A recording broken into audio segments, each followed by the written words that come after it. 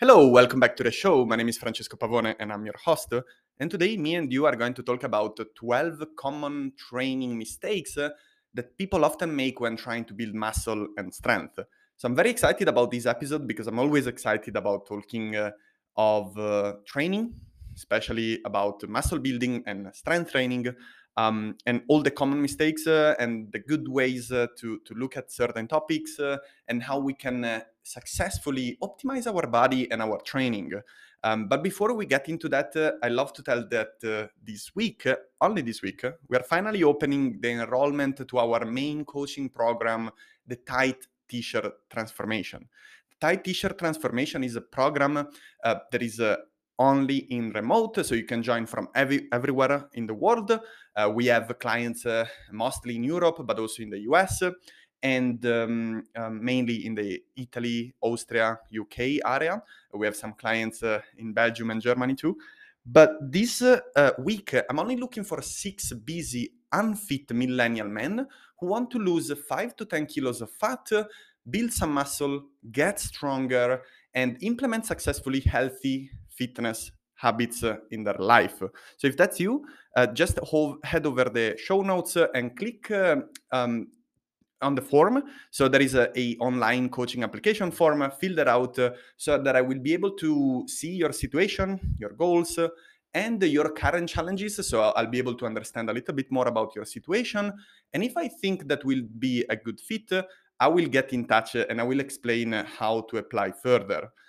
In particular, if I think that we could be a good fit, I will invite you to book your free transformation strategy call where will we discuss together your goals and your circumstances so that I will explain in more details how I specifically can help. If you are not considering working with a coach right now, that's totally fine. You can make good usage of the information shared in this podcast, plus on my Instagram profile at Pavone Fitness, you'll find much more daily content and tips. But I would appreciate your help in this. If you could share this episode with a friend, that would be much appreciated so we can help more people making a positive change in their life and in particular in their health, in their fitness, and in their nutrition. Thank you so much. Let's get to it. All right, guys, before we get into the 12 common mistakes that people make at the gym or at home when trying to build muscle and just get stronger, regardless of the equipment they have, I like to give you a little backstory here because muscle building, it's a whole journey by itself.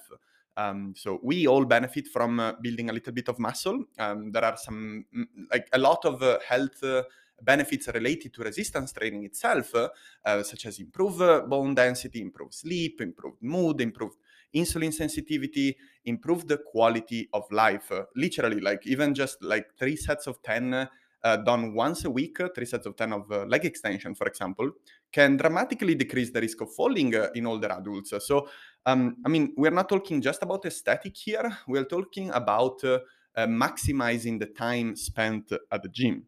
Okay, so regardless of your goals, whether it's performing a bit better, losing a little bit of fat, building a little bit of muscle, or simply getting to your 40 and feel strong, feel like a strong dad, a strong parent, or just simply like a strong professional with a lot of energy, you're gonna have to work out with resistance training, and you're just gonna have to implement some workouts in your schedule. Okay, so I used to work out 4 to 5 times a week when I switch from professional swimming to just simply training for health and fitness and body composition. Then I was training 4 to 5 times a week compared to like 10 plus time as a professional swimmer. And it was only that was from 2016 to 2020. Then lockdown came and I was forced to start training with body weight because at home I only have gymnastic rings and I could access a pull-up bar at the park close by. That forced me to train more often. So I started training 6 days a week. But since I didn't want to spend again like a full-time job, basically working out, I would end up doing 6 training sessions of about 30 to 45 minutes. Okay, so During that time, I was already like 3 years into my fitness journey, and I experienced massive muscle gains and body weight strength gains. So during that time, I started to really collect lessons on my training and on things that were working well for me. So I started putting them down and putting them in practice with my clients, and we have amazing results. In particular, one of our clients, Velio from Milan, he was, I wouldn't say a meta head, but he was definitely interested in making good muscle gains. And he often tried bodybuilding routines. And for many years, he enjoyed them. And he also got in great shape by doing them. But it was only like since September that he had to move to Milan. And after the COVID, he didn't really feel comfortable about going to the gym. So he purchased a squat rack and a few other fitness equipment, such as gymnastic rings and a Swiss ball and 2 dumbbells of 8 kilos each, plus the various elastic bands of different tensions. And during the last 6 months, he was able to appreciate massive strength and muscle gains. His back started to change.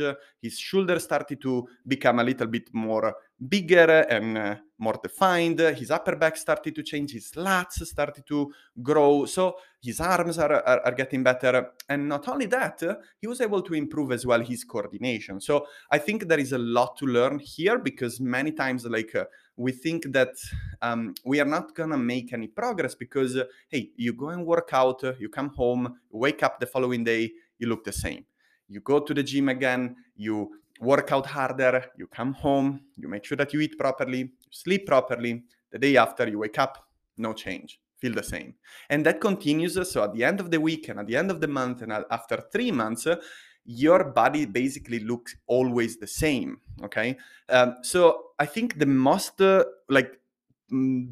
important problem that I see people make when it comes to muscle building is not having the right expectations. So I want to share with you some of the most realistic gains that people can make, even according to science, when they have the goal of building muscle. So most people in a lifetime can achieve a 40 to 50 pound, they can gain 40 to 50 pounds, and this is of lean muscle tissue, so it's going to be a little bit more in terms of body weight. Of course, it's going to be hard to estimate, but we don't need to have precise number here because it's going to take a lot of years to get there. But you can keep in mind that in a lifetime, and men can, and this is for men who do a really good job. Okay, so if you are, your nutrition is good, your recovery is good, your training is good, then you can aim for gaining 40 to 50 pounds of muscle in a lifetime. And women can aim for 10 to 15 pounds of muscle in a lifetime. Okay, so if you look at the first 4 years of training, of course, novice people who never lifted weights can build muscle faster. They will build, basically, like we used to joke with other trainers that a novice client basically build muscle simply by looking at the dumbbell rack. And that's super true. Like if you are new to training, like I wouldn't worry too much even about going to a gym. You can make great progress simply with a pull-up bar and a dip, and 2 deep parallels. So, in the first year, you are looking for gaining somewhere between 20 and 25 pounds of muscle, okay? And in the first 2 years, so in the second year, you can aim to gain 12 to 15 pounds. And in the third year, 6 to 8 pounds.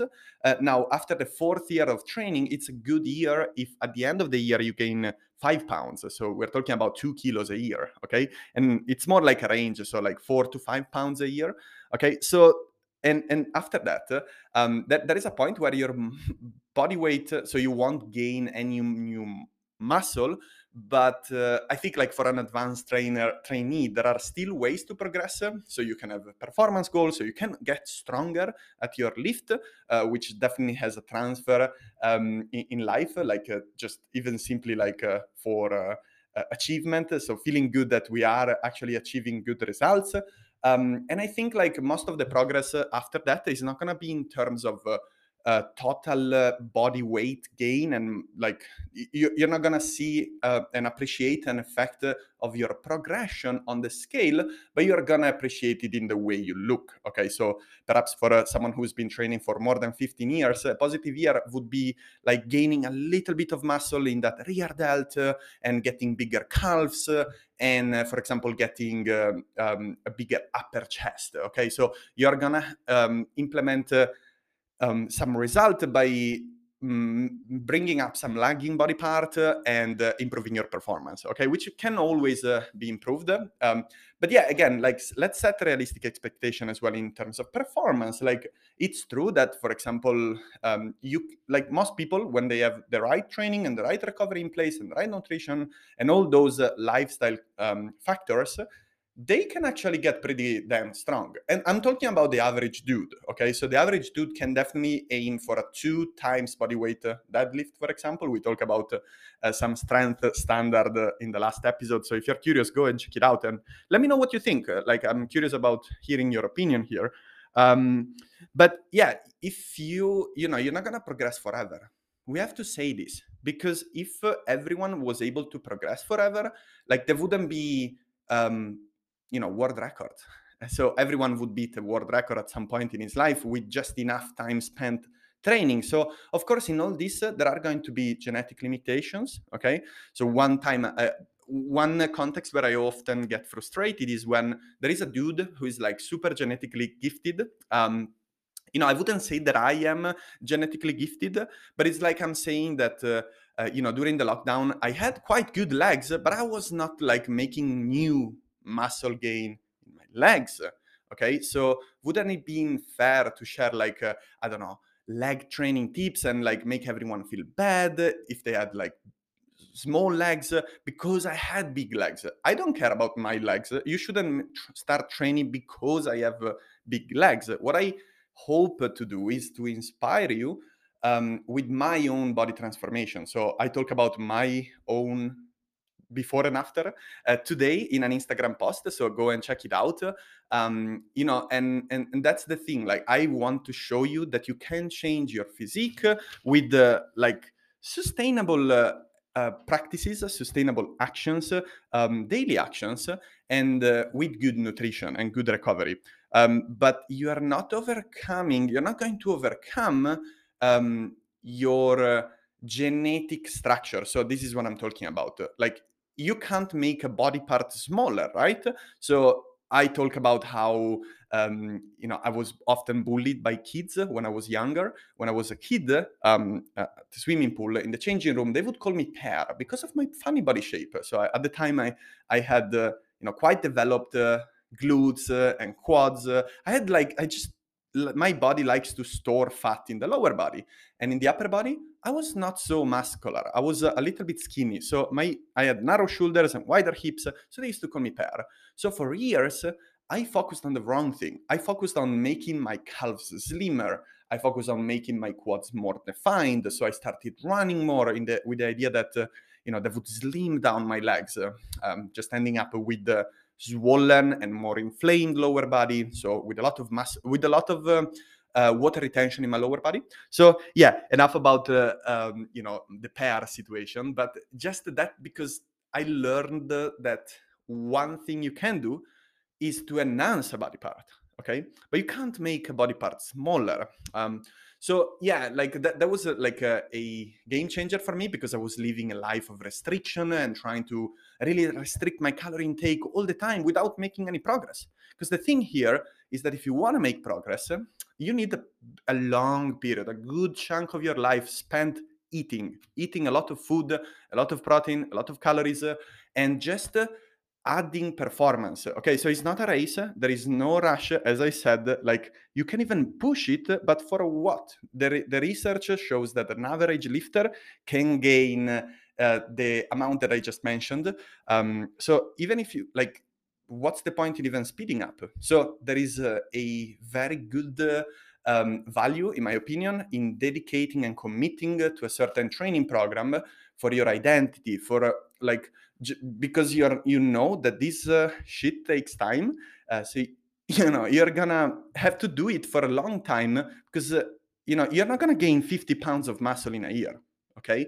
And even if you do, you're going to have to accept the fact that you won't gain a lot more than that, okay? So that it's kind of, you maximize your gains. So my suggestion here is that now that you know the realistic expectation that you have in front of you, just dedicate to a program that you enjoy, a program that you can stick to, and just appreciate your daily training. Really, it's something that can add a lot of quality, a lot of value to your life, and it can be fun. It can be, you can always shuffle your workouts and make them interesting, make them sexy, make them appealing. But yeah, don't rush in this, okay? Of course, you want to see some progress. You don't want to lack progress because that's frustrating. You also need some sort of confirmation that you are that you are effective when you're at the gym, so that you are spending your time properly and investing your time properly, so that you are seeing a return on your investment. Okay, you don't want to feel stupid. You want to go in and out of your week knowing that there is always a little step forward. Okay, and that leads me to the point number 2. So it's thinking that progress always comes from adding plates, adding load, adding reps. Hey, surely progressive overload is one of the most important principles when it comes to muscle building, because when you do a training session and you lift weights, say that you do a set of dumbbell press for 10 reps. Then you do another set, then you do another set, okay? So you do 3 sets of 10 with, say, 20 kilos dumbbells. Okay, so 20 kilos on each hand. Then you go home, relax, finish the rest of your week and your training week, and then you go back at it at the same session the following week. Now, if you had good recovery and good nutrition, and your body's regenerated all those systems that are necessary for that particular performance, then you will feel that the same 3 sets of 10 with 20 kilos, they won't be extremely light, okay? They won't be extremely easy, but they won't be as challenging as the previous week. They will be slightly easier, okay? That's because you successfully built some muscle in your chest, shoulders, and triceps, and your body was able to understand how to better set up for that exercise. So your so-called neural adaptation, so your body just becomes better at that exercise, then you are able to lift more weight. So you're able to push either 22 kilos dumbbells, perhaps for 10, 9, 8 reps, or maybe you're able to do the same 20 kilos dumbbells, but for sets of 12 to 15, okay? So, at the beginning, this kind of progress happens naturally, okay? So you can jump dumbbells every session. At some point, that kind of progress slow down, and you need to know that. This is tying well with the idea that you need to have realistic expectations when it comes to knowing if you're progressing or not. But for an intermediate lifter, someone who's been lifting for 2 years consistently, 3 on and on, 2, 3, 4 times a week, then you know that you can even use the same load and having it effective for multiple weeks. So a load for the same amount of weight that you lift can be trainable, can elicit training adaptation for multiple weeks. Okay, so I talk about this and other ways to progress in your body, in your training, in particular with bodyweight training, in episode 29. So scroll back. We published it the 7th of April 2021. So we talk about 15 ways to progress with bodyweight strength training. There are much more than simply adding reps, adding kilos every session. So that's mistake number 2. You don't have to progress every week to build muscle. The mistake number 3, it's going to be lifting too heavy and for too few reps. So I know that there is a lot of confusion around the topic. Which kind of reps should you use? Low reps, medium reps, high reps? How about using all of them? Yes, because muscle basically grow for 3 main principles: muscle tension, metabolic stress, and muscle damage. Okay, often I see coaches and experts debating about muscle damage, if that's even a factor. But I want to keep things simple for you, okay? So regardless of the weight that you use, you can build muscle with as little as 1 to 2 reps and as high as 28 to 30 reps, okay? But when I say this, it doesn't mean that every rep count, okay? Or that it doesn't really matter which rep range you should use or like you use for your training, because as far as you train hard, as long as you train hard, then you're gonna see some progress, okay? Well, I think just a very few people in the world can apply this, and I'm talking about professional bodybuilders and very advanced training to trainees, just because they have a better perception of their body. They know themselves more than other people. They understand when they're really tired, when it's the time to push, when it's the time to rest. And even those athletes, they are gonna ask to other coaches' opinion, because they will want to have another confirmation that they are really doing whatever they can. So the people who want the maximal muscle gain, they will follow a program, right? And in the program, they will usually choose a certain rep range to work on, because a certain rep range, take for example a simple back squat. So if you're going to do a back squat for 1 to 3 reps, for 3 to 5 reps, for 5 to 10 reps, for 10 to 15 reps, or from 15 to 20 reps, or from 20 to 30 reps, well, all these rep ranges are going to have different requirements, different things that are different stress that they are going to impose on the body. They will be fueled by different energy system, and they will have a different impact on your fatigue, on your coordination, on your central nervous system fatigue. So yeah, they will have different impacts on your joints. They will have different effect, and they will build muscle through different systems. So that's important to mention, because whether if it's true that we can build muscle with a broad range of repetition, it's important to choose a repetition range for our exercises, okay? So the particular rep range we choose, and I often choose exercises based on the rep range. So if I want a client, for example, to work on the 20 to 30 rep range, I might choose a certain exercise that is different from the one that I would choose for 3 to 5 reps, okay? So if I want the client to really work with a lot of mechanical tension, then there is the mistake to think that mechanical tension equals strength, okay? So that, you have mechanical tension on your body even when you do a body weight squat, okay? Your mechanical tension is the gravity, okay? And your body weight. So, when we use a dumbbell, that's just enhanced gravity, and the tension will be higher if we use a higher percentage of our 1 rep max. So when we use exercises, for example, that we can only do for 3 to 5 reps, then we impose a high level of mechanical tension on our body, okay? But don't think that that's just superior for muscle gain, because mechanical tension is one thing, but then we have as well variables like volumes, and we know that volume and intensity, because the two things are strictly correlated. Like there is no volume without a certain intensity, and the intensity itself, if not repeated to the point where the volume is producing muscle gains, then we see no progress. So we need to have a certain repetition in the stimulus, and that's something that we have to implement in our mindset. We need to think that we can't grow a muscle maximally, for example, when we train the muscle once a week, okay? So there is a little bit of frequency here, but yeah, thinking that lifting, building muscle is only possible through heavy lifting and for a few reps, like 3 to 5 or 6 to 8, it's neglecting the science.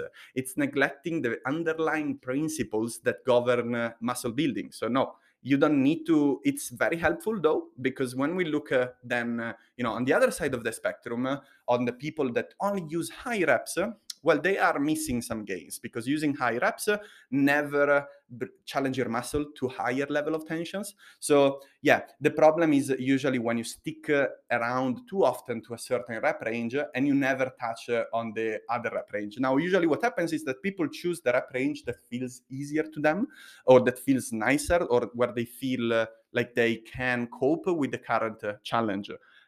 So yeah, if you're someone who always like to lift weights for 6 to 8 reps, 6 to 10 reps, 3 to 5 reps, I recommend that you incorporate in your training moments weeks workouts, or maybe at the end of the workout, one finisher, some people like to call it like this, or sets with higher rep ranges, so that you can as well utilize other systems that generate new muscle.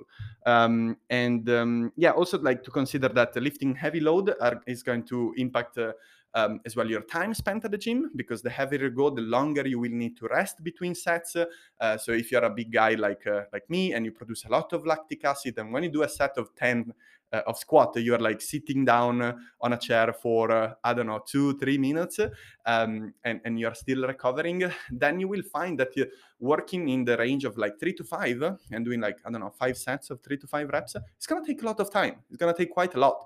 So most of my clients don't have that kind of time. So when we do like strength blocks, either we do one exercise when they do like 5 sets of 5 at the beginning, and then the rest of the session is like more hypertrophy based or metabolic stress based, so with higher rep range, or they do less reps, but they do a higher rep range, a lower rep range, so with a heavier load for all the session, but that's only for a period of 3 to 4 weeks, okay? Generally not more than that. So, all right, that's enough for mistake number 3, lifting too heavy and for not enough reps, so for too few reps. Point number 4, well, your form breaks down at the end of your set. Maintaining a consistent form throughout all the repetitions that you do in your set is gonna produce tremendous muscle gains compared to letting your form break down when the fatigue kicks in. So that's one point that many lifters don't understand when they lift weights or when they train, with bodyweight training or any sort of training with the purpose of muscle building. They don't understand that the repetitions should slow down towards the end of a set. So when you do any training set, if the challenge is appropriated, regardless of the repetition range, choose 6 to 10, 10 to 12, 8 to 10, 12, 15.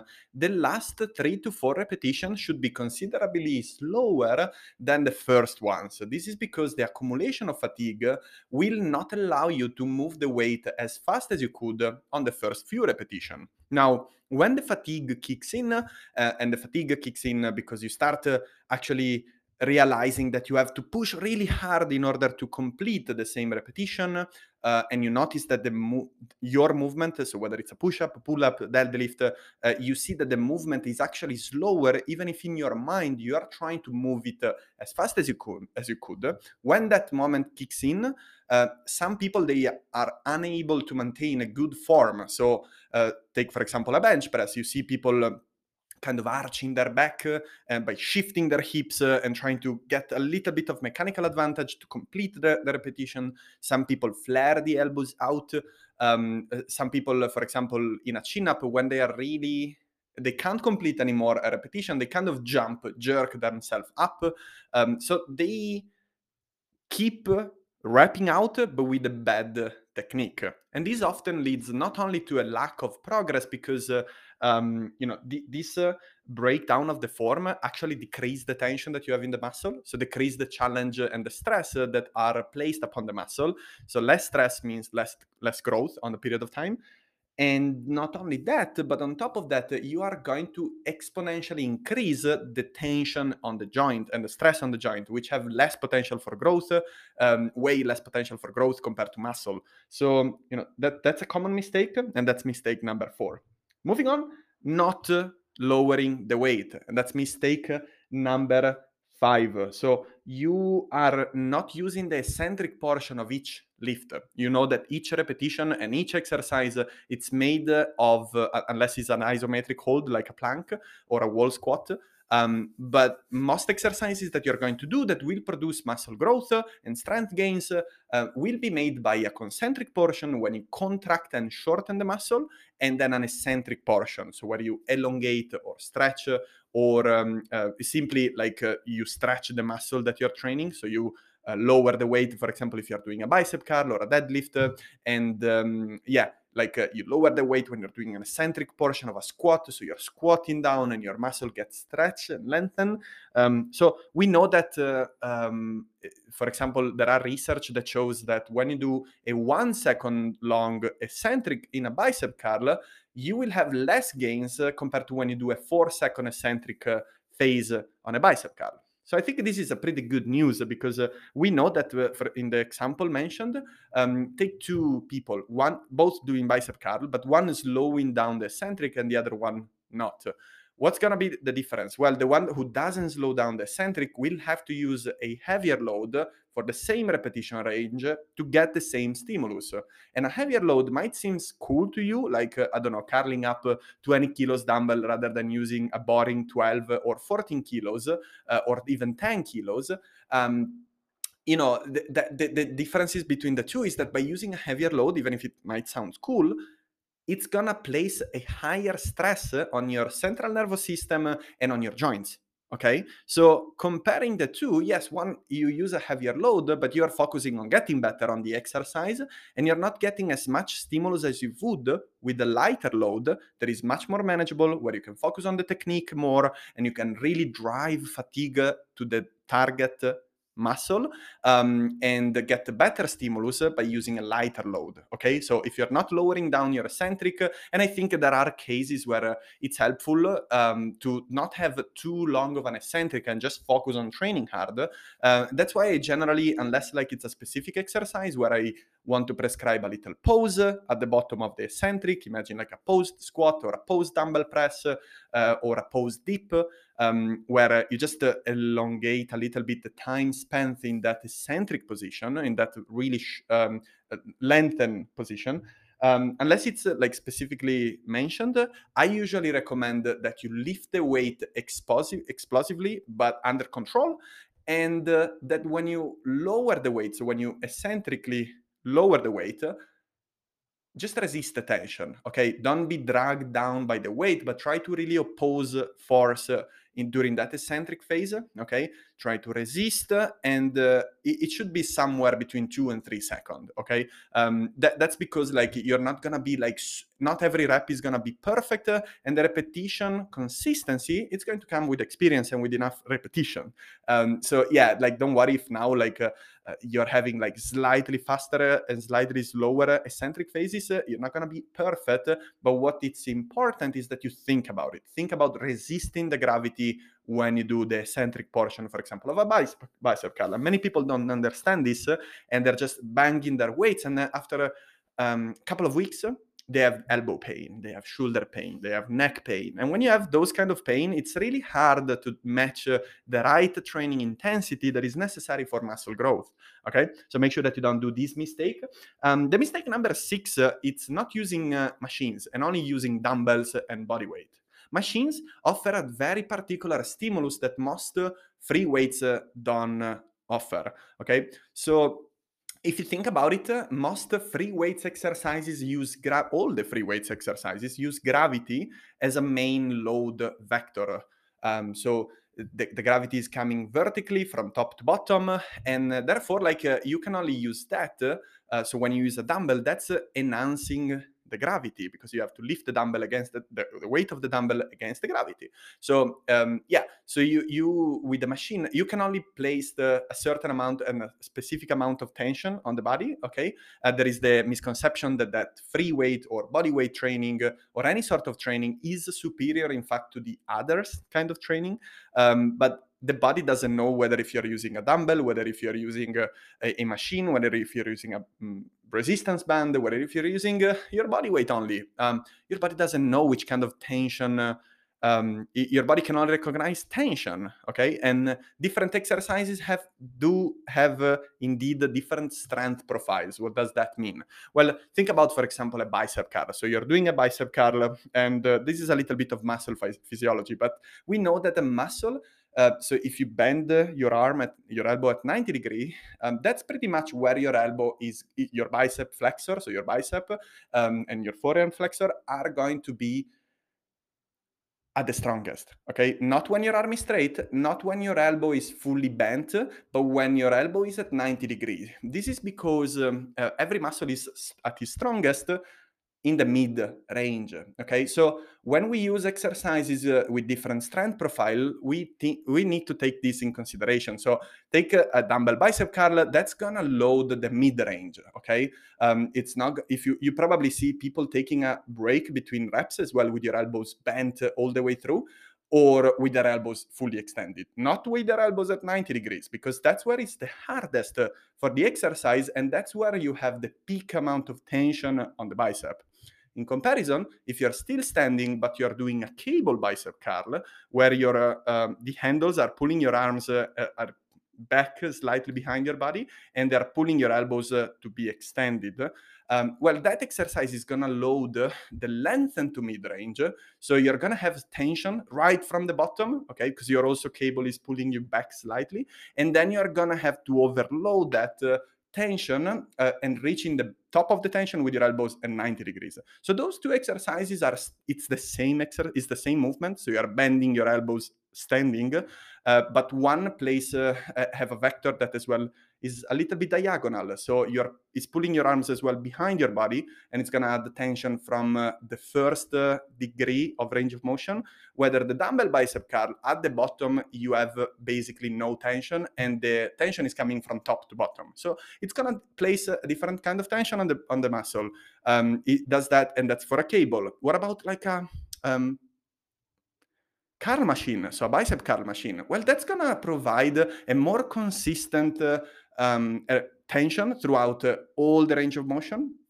And still, your bicep are going to be at your strongest with the elbows at 90 degrees. But since the load vector is not coming anymore from top to bottom, but can be multidirectional, then you're going to provide a new stimulus to your body. So, and I think it's a particular stimulus that you don't have when you have free weights. So if you think about many people, for example, they struggle to get bigger legs, okay? This is like many people, way more people struggle to get bigger legs than bigger arms, for example. And when you think about their training is only made of split squat and back squat, split squat and back squat, but there is very little leg extension, hack squat, leg press, glute bridge machine, okay? I mean, this is one of the most underutilized and under-present gym equipment in Europe, like a glute drive machine, a glute bridge machine, a hip thrust machine. Those are awesome piece of equipment, quite expensive, I know, but they are very good because they provide a very good setup, safe setup for people to work out hard without worrying about too much about their technique. Also, like the main difference is that the dumbbells provide or barbells provides more of a coordination challenge. So you need to be nice and coordinated in order to perform a back squat nicely and safely. Whether with the hack squat, once you lock yourself into the machine and your feet are in the right stance and they are wide enough and your lower back is in contact with the seat, then you can just work on your range of motion and progressively add load and reps to your lift. So it's an environment where if you don't have great coordination right now, but you want to make good progress because, I don't know, for any reason, your muscle building goal becomes more important. And there are many reasons for this: a wedding, a breakup, a divorce, you want to date other people, you want to look great this summer. Hey, that's great. But, you don't have great mobility. And so when you do a split squat, your knee hurt. When you do a back squat, your back hurt. So you still want to get bigger glutes and bigger quads. So what do you do? What about doing a hack squat for a certain period of time, just enough to build enough muscle in the quads and enough mobility in your ankles so that you can work out potentially on a back squat? But this is leading me to point number 7. So the common mistake number 7. Number 6 is not using enough machines, okay? You don't need to use just machines. You don't need to use just body weight. You don't need to use just free weights. You can use a combination of all of them. And there are certain people who benefit the most from more machine and other people who benefit the most from body weight training. So it depends really where you're at in your fitness career. But I challenge you to think when was the last time and how many machines are currently in your training program. And I would make sure that there is at least, there are some exercises where it's important to have a machine, in my opinion. So those exercises, for example, I mentioned it is the hack squat. One I think like that is again like it's not always there at every gym. It's the machine lateral raises, just because like the lateral raises I see most people I see at commercial gyms, they do it wrong, right? They either like shrug it up, they jerk it up. Their elbows is below the dumbbells, so it becomes more of an upper back trap, bicep, elbow movement, but the rear delt doesn't get a lot of tension. Whether with the machine lateral raises, it's a no-brainer. You just have to lift the arms. I recommend that you don't hold the handles, because most machines, like, it's not good to hold those handles in the lateral raises. But think about as well a machine row. Many people have a hard time understanding how to row and how to pull properly. A machine row, often, when you think about bringing the weight from A to B and really like reach back or having a right setup with your elbows, it's gonna be much easier to understand how to pull properly because of the setup that the machine provides and the very low coordination and mobility necessary to perform the exercise. And that leads me to mistake number 7, which is having the wrong exercise selection in your training program. Yeah, I was talking about this with a client of the Team Pavone last week, who was asking me like a good way to remember exercises. And in my opinion, a very good way to remember exercises is to divide them in the movement pattern that our body is able to perform. So you know that if you look at the human mechanics, you can divide your exercise pattern in different movements. So you have pressing movement, upper body pulling movement, and pressing and pulling can be done in a horizontal fashion or vertical or oblique fashion. And so you can have all sorts of pressing movement like bench press, push-ups, which are more horizontal push. And then you have exercises like landmine press or shoulder press, dumbbell press, military press, which are more like oblique and vertical pressing. And the same goes for upper body pulling. So you have pressing exercises, pulling exercises, then you have hinge exercises like a deadlift or a hip thrust or a bridge, and all the lower body and upper body exercise can be done unilaterally as well, so single arm or double arm, single leg or double leg. But you have hinge-like movement like a kettlebell swing or a deadlift. And then you have lunges type of movement, so where you are like lunging or an inverted lunge or a split squat or a step up, but it's generally a single leg, either knee dominant or hip dominant. I like to introduce a single leg training because most of the single leg work have a transfer to athletic training. And in my experience, like even if you have muscle building goals, you will find the split squat pretty damn hard and you will see some good result. Most people see a good result in their quads and in their glutes when they do a split squat correctly and heavy enough. But then you have like a squat type of movement. So you have machine-based or barbell-based or dumbbell-based, like a squat, dumbbell squat, front squat, Hatfield squat, which is more of a single leg squat, and all sort of squat type movement.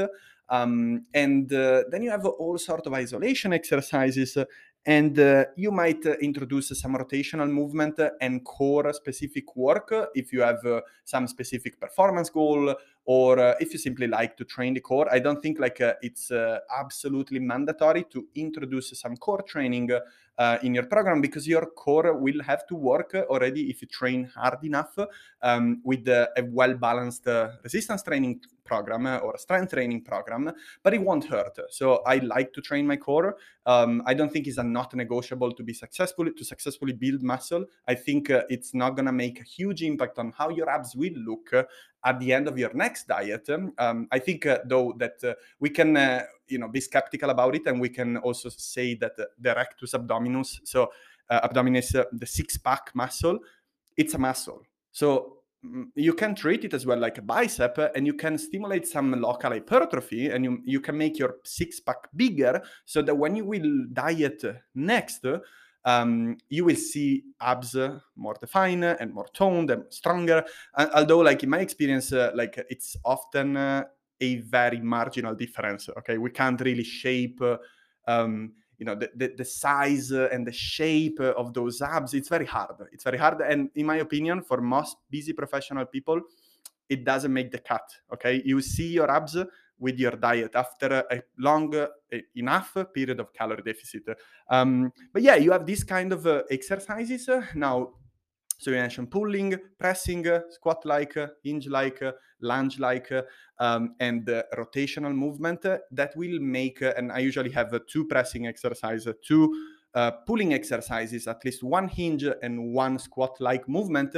So that makes already 6 exercises in your program for a total body workout. Okay, so you can spread them over the week. But the problem often with this, it's the wrong exercise selection. Okay, so when you talk about, which kind of squat, which kind of hinge we are going to use to build your legs, to build the muscle in your lower body. And, most people, they choose the wrong exercise in terms of like stability. Maybe it's an exercise that requires too much stability for their current coordination and balance. Sometimes it's a matter of mobility. So you have, for example, like not everyone can perform safely a back squat without rounding their lower back or, without feeling pain in their knees.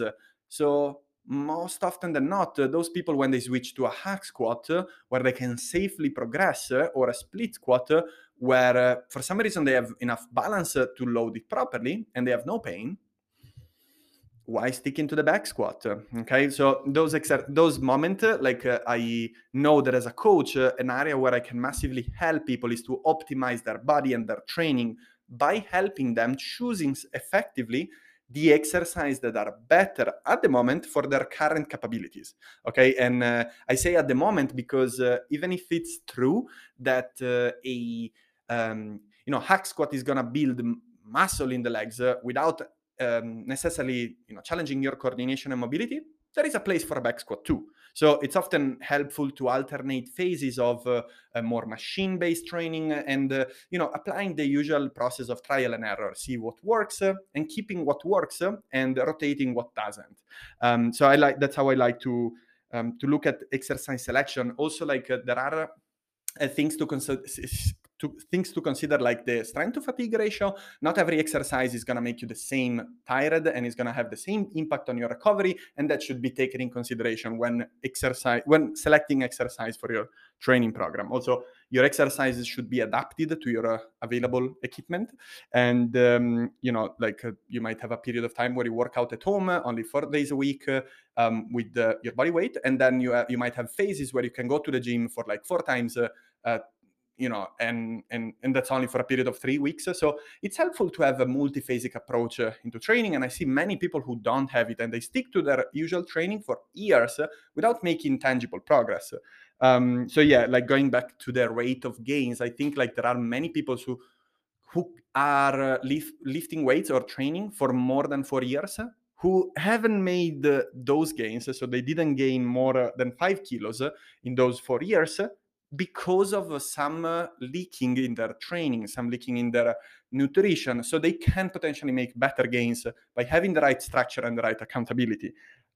So yeah, that was a mistake number 7. Now the mistake number 8, it's not warming up.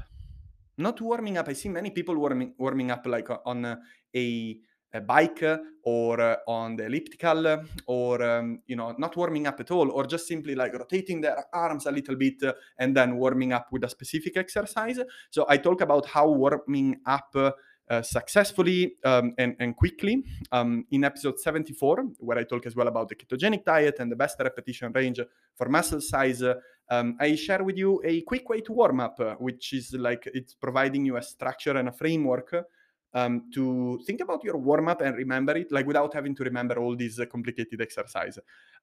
If you also are interested in learning more about how often should you change exercise in your training program, go and check out the episode 57.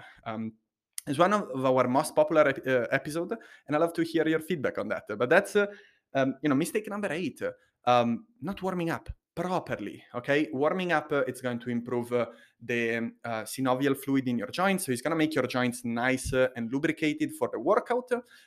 It's going to allow you to spend some time working on your range of motion. So by creating a little bit more range of motion in the joints that are a little bit tight. Opening up, it's not the right word. I think like, yeah, your muscle can be elongated, but I think like you're not gonna change your posture simply by doing like 3 minutes of warm up, okay? But it's gonna prepare your body for the training, for the consecutive training. So it's an area, my dear listener, that you don't want to skip. You don't want to jump the warm up. Even if you have 20 minutes to train, I would still spend 5 minutes preparing my body for those hard 15 minutes, okay? Because it's going to enable you to reach a higher intensity, to be safer, to be more stable, so to stabilize the joints that are unstable and to mobilize the joints that are a little bit stiff by unlocking as well a new range of motion. Think about the ankle. For some people, they don't know, but they think they can't squat, but they actually like the reason why they can't squat is because their ankle mobility sucks. There is always a specific reason why you're stuck somewhere in your training, which is always empowering and cool. But often like it's a little bit frustrating because it makes people think, okay, how should I overcome this challenge? So if you have one of these specific challenges, don't wait, but reach out to me. You can fill the form in the show notes, or you can reach out to me on Instagram. I'll be happy to hear your situation because I want to help. I know that I can help people in their training, and that's why I created the Thai T-shirt transformation, which by the way, it's our main coaching program, and we open up the enrollment to this program roughly 4 times a year. So that's been in the last 2 years. Of course, like we enroll people in this week. So we do it because we only work with a short number, with a limited number of clients. So me and my coach, Andre, we only work with up to 40 clients, where 30 might be better than 40, and 20 is actually better than 30. So I rather our coaches work with a small number of clients, and because we want to produce successful stories and we want to really impact people's life. So yeah, the warm up, not warming up, it's not gonna impede your muscle gain, but it's gonna automatically unlock new range of motions, and it's gonna set up your career for success because it's gonna increase your training durability, so your longevity, and orthopedically is gonna reduce the risk of injury. So it's a no-brainer for me. It's also like a good transition because I don't know about you, but I cannot go to the gym and reach like bam, the training load and I don't know, hit PRs. I need that time to enter my mental game. Like I need that as a preparation, mental and physical, for a good workout. Okay. So make sure that you don't skip the warm up. So that was mistake number 8. Mistake number 9: not doing enough isolation exercises. If you have muscle building goals, this is probably like you're doing quite a lot of isolation, but this is a problem for people who think that compound exercises are always the best. They are not. The reality is that there are exercises that allow you to train different muscle groups. Think about the deadlift. It's one of the exercises that challenge the highest number of muscle in your body, but is it gonna be good to effectively stimulate the hamstring by itself? Imagine you only have a barbell at home and you wanna optimize your glutes and hamstring training. Is the deadlift enough? Is the Romanian deadlift enough? Well, Romanian deadlift in particular is gonna be a slightly better variation, where I would say definitely better variation than the traditional deadlift, because it's more of a hip hinge, it's more of a true hip hinge, whether the traditional deadlift is more of it has a bit more knee dominant bias, so a little bit more help from your quads. With the Romanian deadlift, we mainly stress the glutes and hamstring. Okay, so like, is it gonna be enough? Well, doing a car-like movement, it's gonna be necessary to optimally train the hamstring, because one head of the bicep femoris, the short head, only crosses one joint. So it's only a true knee flexor. Okay, so if you only do if you only train that muscle in the context of a hip flexion, well, you are not using one function of the muscle. So basically, like all I'm trying to say is that isolation exercises shouldn't be like the bread and butter of your training, but should be always present in your training program. And there are no real reason why you should, for example, not having some rear delt work in your workout. Sure, the rear delt works in any kind of pulling movement, but really isolating it with some relatively lightweight in a fly, like a rear delt fly movement, or like a rear delt machine movement. See, like utilizing the machine is helpful as well when we're trying to really isolate one muscle. And yeah, so that's an exercise that I see often people doing, like putting compound exercise over everything. And even like this is like for the people who think that isolation exercises are good as well for just for bodybuilders. That's not true. Like if you are a rower, okay, and you only train your back with rowing, okay, well, your body is gonna become very good at rowing. But is that going to elicit and bias more tension on the rear delt? Well, that depends on your rowing technique and volume and intensity, but is not going to load, for example, the rear delt in the lengthened position or in the shortened position. So it's not going to be super optimal for rear delt training. And will you need more rear delt when you do rowing? You bet you do, because more muscle produce more force. And when we're talking about a sport performance, specific muscle, they need to be trained to produce a better output. Those muscle, when we talk about a rower, for example, are going to be part of the pulling motion. So we are going to think about having some specific training in our program, because the principle of specificity dictates always. So our program should be very specific to our specific goal. But yet, implementing some isolation for a muscle that don't respond in well enough to those like 80% of the compound exercises. So the compound exercises will be roughly 80% of your program if you have a well-balanced training program, with with like 20% of isolation to fill the gap left from those compound exercises. All right, so that was mistake number 9, not having enough isolation exercises in your training program. Mistake number 10, it's not having a supportive community or a coach.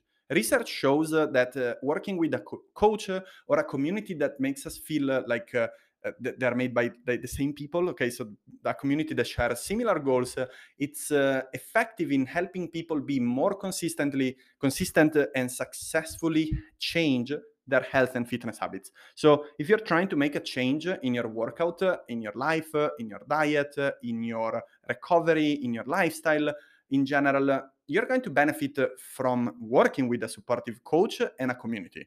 So a coach can give you the expertise and guidance and accountability to successfully be more consistent and to make better progress in your training. So to optimize the time that you spend at the gym, and just to make sure that your diet is aligned with your goals.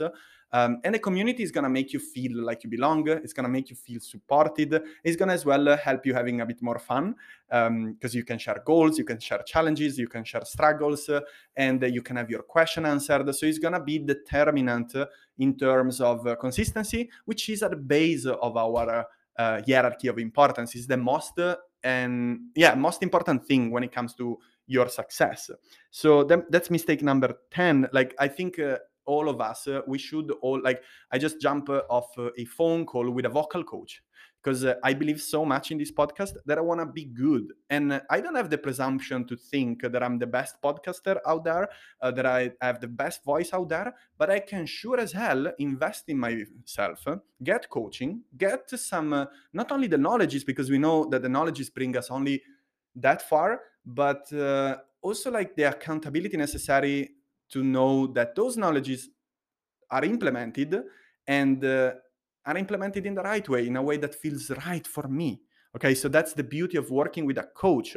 A coach doesn't only give you the knowledges, it helps you to implement those knowledges in your life, given your circumstances and your experience and your past, okay, and your particular goals. Because I have the goal to improve my voice for public speaking, because next week I will do a week of public speaking for Talent Garden here in Austria, which is an amazing co-working space where professionals can not only go and work and share their working space, but also like access to particular workshops and training. So me and my girlfriend Leah, follow her on Instagram. She does great yoga and health stuff. It's called, her account is home.yogi, home yogi, with a little dot in between. And so, like, I want to have a better voice, And I know that my voice can be optimized. I'm not thinking that I have a major issue here, that I need a vocal coach. That's not what I'm thinking about. I want a coach. I've talked about it a few times. You shouldn't need a coach. You should want a coach. And there is nothing bad in seeing like a coach as like a help because you think you might need help. Awesome. But there is nothing wrong as well in thinking that you want to work with a coach because you want to get better, because those are two slightly different mindset. I mentioned this because many people, they try to force themselves to change. Okay, they try to get help and they see like that they have a problem that they need to solve.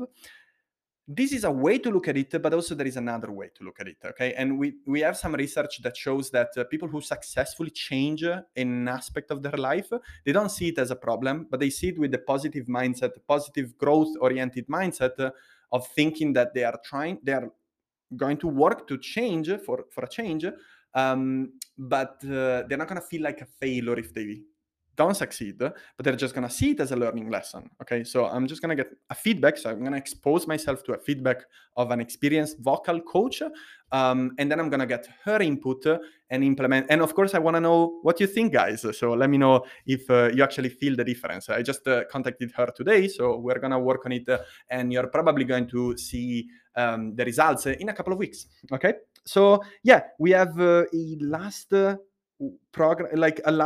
couple of mistakes that people make when trying to build muscle, and that's mistake number 11, and that's not tracking their workouts. Guys, you need to track your workouts if you want to make tangible progress, because even if you have 2 dumbbells you want at home and you only train with dumbbells, you won't be able to appreciate the progress if you don't know where you're at. Okay, anything that gets tracked gets improved. This is so true, especially for when it comes to muscle building, because I'm a coach. I spent in the last 5 years in the last 20 years. I used to do this as well when I was a swimmer. I track my workouts because I wanted to be able to, at some point in my life, to go back to the past and look at where I was a couple of years before. And just sometimes this is so important in feeling like motivated and be like, okay, today I feel shit, but I'm still stronger, way stronger than a couple of years ago. So that makes me feel good. I want to feel even stronger. I want to keep going, and that's gonna enable me to allow myself to have a tough day. Okay, but I know that it's not like in the grand scheme of things, I'm still like forward compared to 2 years ago. And here is the great value of tracking. It's gonna give you a specific, not only an idea, a specific idea of where you're at, so that you can make progress. Okay, track your workouts, leave notes, leave as many notes as you can, like sets, reps, loads, repetition in reserve, rate of perceived exertion, hydration before, stress before and after, motivation before, energy after. You can leave other notes. Okay, you can track a little bit as you want. For me, like, it's helpful to track my performance and and what was the difficulty of that session. Okay, but there are different ways that I prescribe for my clients based on what I think is more appropriate. Last but not the least, and this is probably like the most important thing. Not being consistent enough, and that's mistake number 12. You know, like, that's I mentioned it earlier, that's at the beginning, like that's the most important thing overall. Like, just think now that if you want to see some progress in the time frame that I mentioned earlier, so for example 4 years, well, you need to be consistent for 4 years. You're not going to make that rate of progress after you've been lifting consistently for 3 years, if on year 4 you're going to train less frequently, less heavy, with less volume, with less like, your training is not going to be optimized. And don't worry about it now, all right? Don't worry about what's going to happen in 4 years today, because you're going to have to get there first. And just being consistent for 4 years means something. One, that you enjoy your program. Okay, so you find it interesting, you find the connection between your programs and your goal. You find it sexy, so you know how that program is currently helping you and your specific goals. And B, it's gonna be that you can stick to this current training program for the whole time. Now, this is where I lose most people. Like, if at some point you have a child and you can only train from 5 to 3 times a week, that doesn't mean that you can't make progress, okay? Because progress, as we said earlier, doesn't happen solely based on how many sessions you do, but it's based as well on how you do those sessions, how you structure them, your exercise selection, and so on. Ultimately, it's more important that you stick to a 3 true days training program that you say that you stick to a 5 days a week training program when actually you stick to a 4-day training program. So yeah, like I know many people who say they train 5 days a week, but when you actually look at their diary, they're working out 4, 3, 4, but actually more 4 on average, and they're always feeling like they're running behind themselves, which I think it's not necessary, absolutely, for muscle building, and it's often something that adds more stress than quality. We want to work out to feel good, to feel healthy, and to feel like we are adding quality to our life, so that we are actually moving forward with one of our goal, like we do in other areas of life. All right, that's about it for the 12 most common training mistakes that people make when trying to get bigger muscle, to build muscle. I hope you enjoyed this episode. And I reiterated that only this week we are looking for 6 men, busy, unfit millennial men who want to lose a little bit of fat, in particular, like people in the team, they lose 5 to 10 kilos of fat in 3 months, and who want to build strength and 2 to 4 kilos of muscle, so some muscle, get a little bit more definition, a bit bigger, and implement successfully healthy fitness habits in their life. Most of our clients are busy, professional, 25 to 45, and they have a life, so they have a busy life. So this is the right week, guys, to take action. If you want to work with me or with our second coach, Andre have full trust in me. He's been coached and trained by me. He has a master in exercise science. He did a degree in sports science, so he's working as well as an exercise therapist. So I love to work with Andre. We did as well a episode of the podcast together, and I'll probably get him on as well in the future. And we only work with a short, limited, and a small number of people. And we only open the coaching program in a specific time of the year. So if you are someone who want to get in really good shape for this summer, this is your time to take action. Go on the show notes and fill the form. I can't wait to hear more about your situation.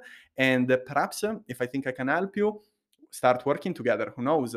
Hey, this is enough for today's episode. We're going to talk again next week. From Coach Francesco, that's everything. Ciao, ciao.